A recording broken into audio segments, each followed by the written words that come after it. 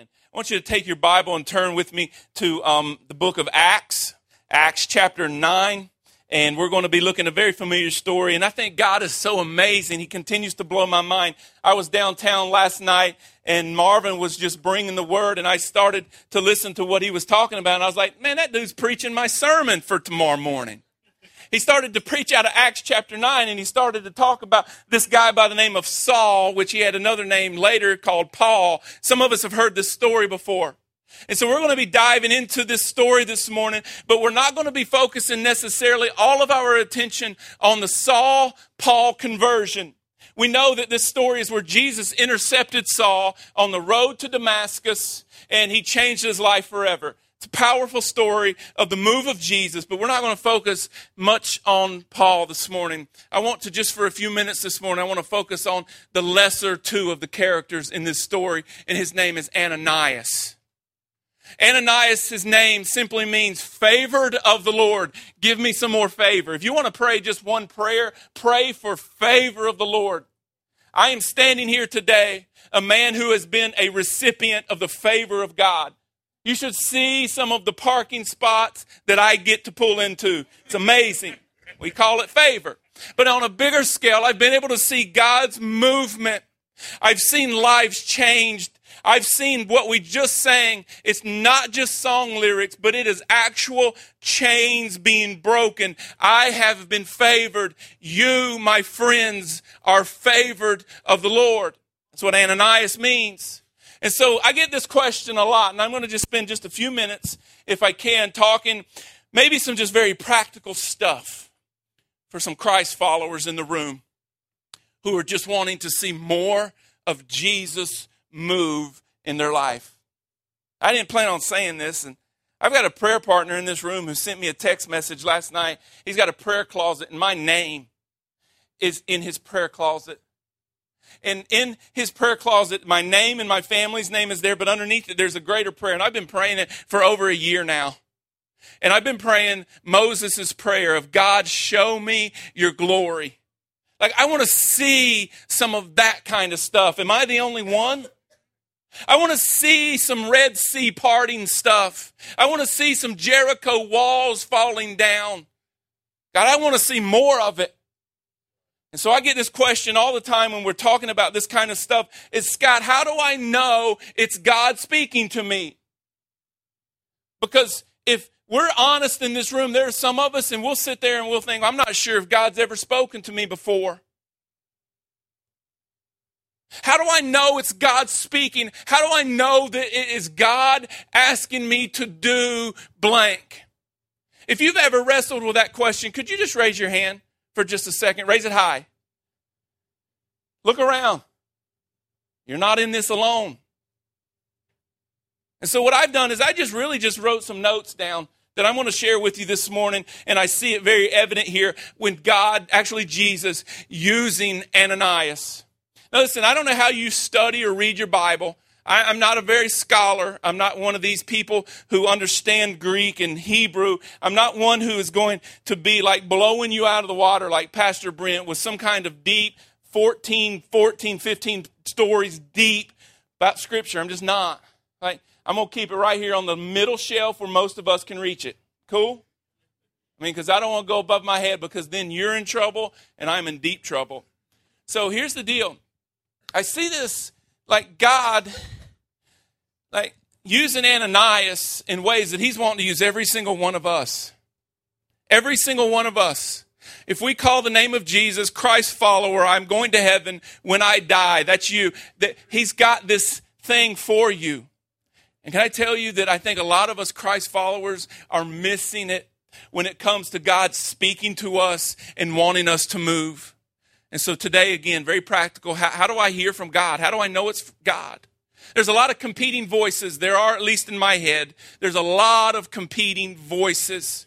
And today, what I just want to say is there is God's voice. God, through his Holy Spirit, still speaks to us today. He speaks to us today. And then there is the world's voice.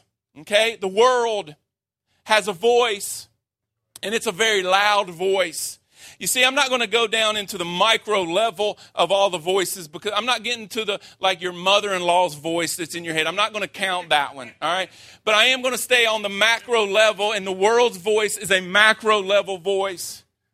And listen, we've got to be able to discern, how do we know that this is God saying this to me and not the world? The third is you. You have a voice. I have about 3. I'm not going to tell you their names. I'll introduce them to you later, but not today. But I have about 3 of my own voices that are constantly speaking to me. And then there's the 4th, and it's the enemy's voice. So you have God who wants to speak to you and move you and advance his kingdom. Then you have the world's voice, you have your voice, and then you have the enemy's voice. And it is amazing how similar these voices sound, right? So we're all in this together. Okay, good. So here's the deal. I have found, when I am trying to listen to God's voice, how amazingly similar my wife's voice and God's voice is. Okay? So if I'm not hearing from God, but I'm hearing from my wife, I might as well be hearing from him. Okay? And she told me this just last night, having no clue what I was getting ready to preach. And I'm going to tell you until the day I die is exactly what she said. There you go. So I have her voice until God takes her away. But here's the deal. How do we know that this is God's voice? And there's just 4 simple things I want to show you just real quickly this morning. If you take notes, they're going to pop up on the screen. But the first is this, that God's voice will always be spoken to advance his kingdom. Always. Acts chapter 9, a man by the name of Ananias. Verse 10, Acts chapter 9, verse 10, it says, "Now there was a disciple at Damascus named Ananias. The Lord said to him in a vision, 'Ananias,' he said, Ananias, and he said, 'Here I am, Lord.' And the Lord said to him, 'Rise and go to the street called Straight, and at the house of Judas look for a man of Tarsus named Saul. For behold, he is praying, and he has seen in a vision a man named Ananias come in and lay hands on him so that he might regain his sight.'" God is speaking to Ananias, and I don't know if you understand the magnitude of this speaking. Like, Ananias better be sure that this is God speaking to him. There's some things that you're on the verge of that you may be being called to do. You may have some life-changing decisions that are on your doorstep, and you better be sure that this is God saying to you, blank. You see, we don't understand because we just read this scripture and it's a nice little story of Saul changing to Paul. But we don't understand that God was asking Ananias to go to the head of ISIS. That's what this was. He was asking Ananias to go to one of the most dangerous individuals in this known world and touch him. You see, we read through this and we think, oh, it's a great little story, our children, and we learned in Sunday school. But no, this could have been, if Ananias was hearing from himself, from the world, or from the enemy, this was a death call. Some of us in this room, our lives may not be on the line. But can I just say this? There may be someone's life on the line that God is calling you to go and to lay hands on. Like, God is using you to tell them the good news about his son Jesus. And it may not be life or death from you, but it may very well be life or death for the person God is asking you to go touch. And so this is known, that God will always speak to us, and he will always be talking about advancing his kingdom. You see, what we got to understand here is that there was nothing in this for Ananias. There was nothing that was going to promote him to the next level of discipleship. There was nothing that he was going to reap from this encounter with God other than knowing that I've been obedient. He had everything to lose and really not that much to gain as we would see it. But God said, hey, Ananias, I need you to go, and there's a man by the name of Paul, and he's a killer, and I need you to lay hands on him. And I need you to basically go be me to this killer. You see, God was right then and there speaking on the kingdom level. Look at what it says later on here in Acts chapter 9. I'm going to just skip down to the 15th verse. He says, but the Lord said to him, go, for he is a what? A chosen instrument, what? Of mine, God. God is always going to speak to us, and it is going to be first and foremost about advancing his kingdom. And so maybe you're wrestling, is this God saying this to me, or did I just eat a bad slushie and some popcorn from Target the other day? Because that's happened probably. But I need to know, God, is this you?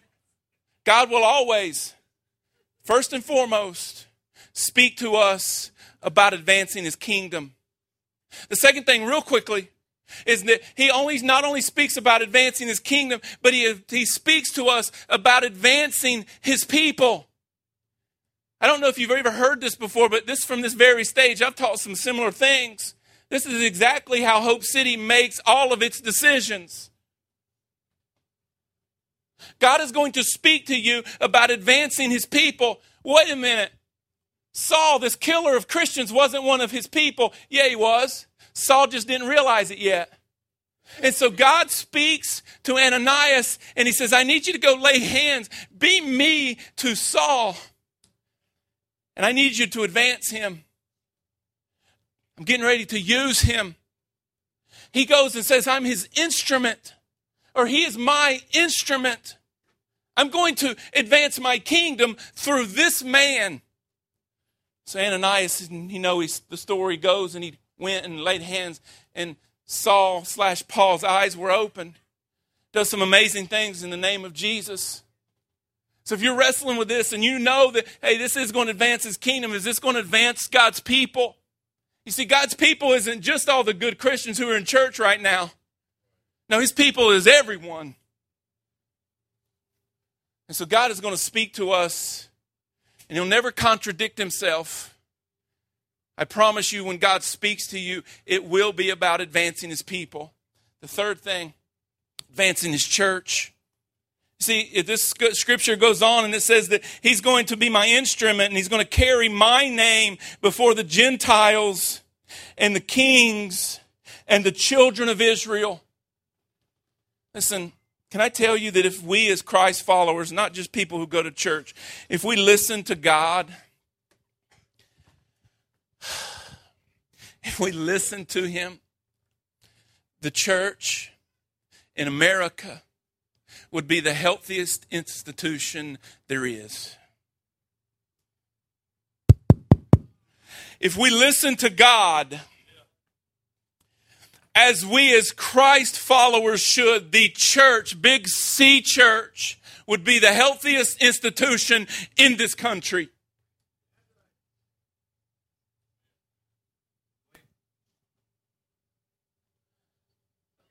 You see, a part of God's movement that's way bigger than us and is way larger than Hope City, we have to be people, Christ followers, who understand that this is not about advancing my kingdom. It's always going to be about advancing his people, and his church. And then I love the fourth one, is that he's going to speak to us, and sometimes it's going to be about advancing us. See, on the flip side of this, there's a story in Luke chapter 4, and I'd like for you to turn there because look at how the enemy works. Remember I said he's one of the voices that's speaking into you, right? The enemy works just the opposite of what we just shared. The enemy is going to start at the bottom, and I love this slide, so just leave it up. The enemy is always going to start with you being exalted. Scott, that just sounds like something you made up. Well, it actually isn't. Look at Luke chapter 4. In Luke chapter 4, Jesus Christ himself is being led into temptation. And so listen, if you have something called temptation in your life, listen, count it an honor. Jesus was tempted. He's being led into temptation by the enemy. The enemy comes to Jesus and he says this, and I'm just in Luke chapter 4, verse 3. The devil said to him, "If you are the Son of God, command these stones to become bread." You see, Jesus hadn't eaten in 40 days, so he was hungry. Some of you hadn't eaten in 40 minutes and you're starving right now, but Jesus hadn't eaten in 40 days and he was hungry. Scripture tells us. He was weak and he was hungry. And the enemy comes to him and says, "If you really are the Son of God, I want you to do something that is going to gratify yourself." You see? That's where the enemy will start. So right there is the most pure way of understanding. Is this God speaking to me? Or is this the enemy? Is this the world? Is this me? But you see, that's not only the once. He did it actually 2 more times. But just for time's sake this morning, skip on down to verse 6. Luke records another. He says, "And he said to him, I tell you, I'll give you all the authority." The enemy is saying, "I will give you, Jesus, all the authority." And he says, "I'll give you their glory." So there's some of us in this place today. And we desperately need to hear from God. I'm just going to say, he's going to be about his kingdom. He's going to be about his people. And then he's going to be about his church. Hey, Christ followers, that's for us.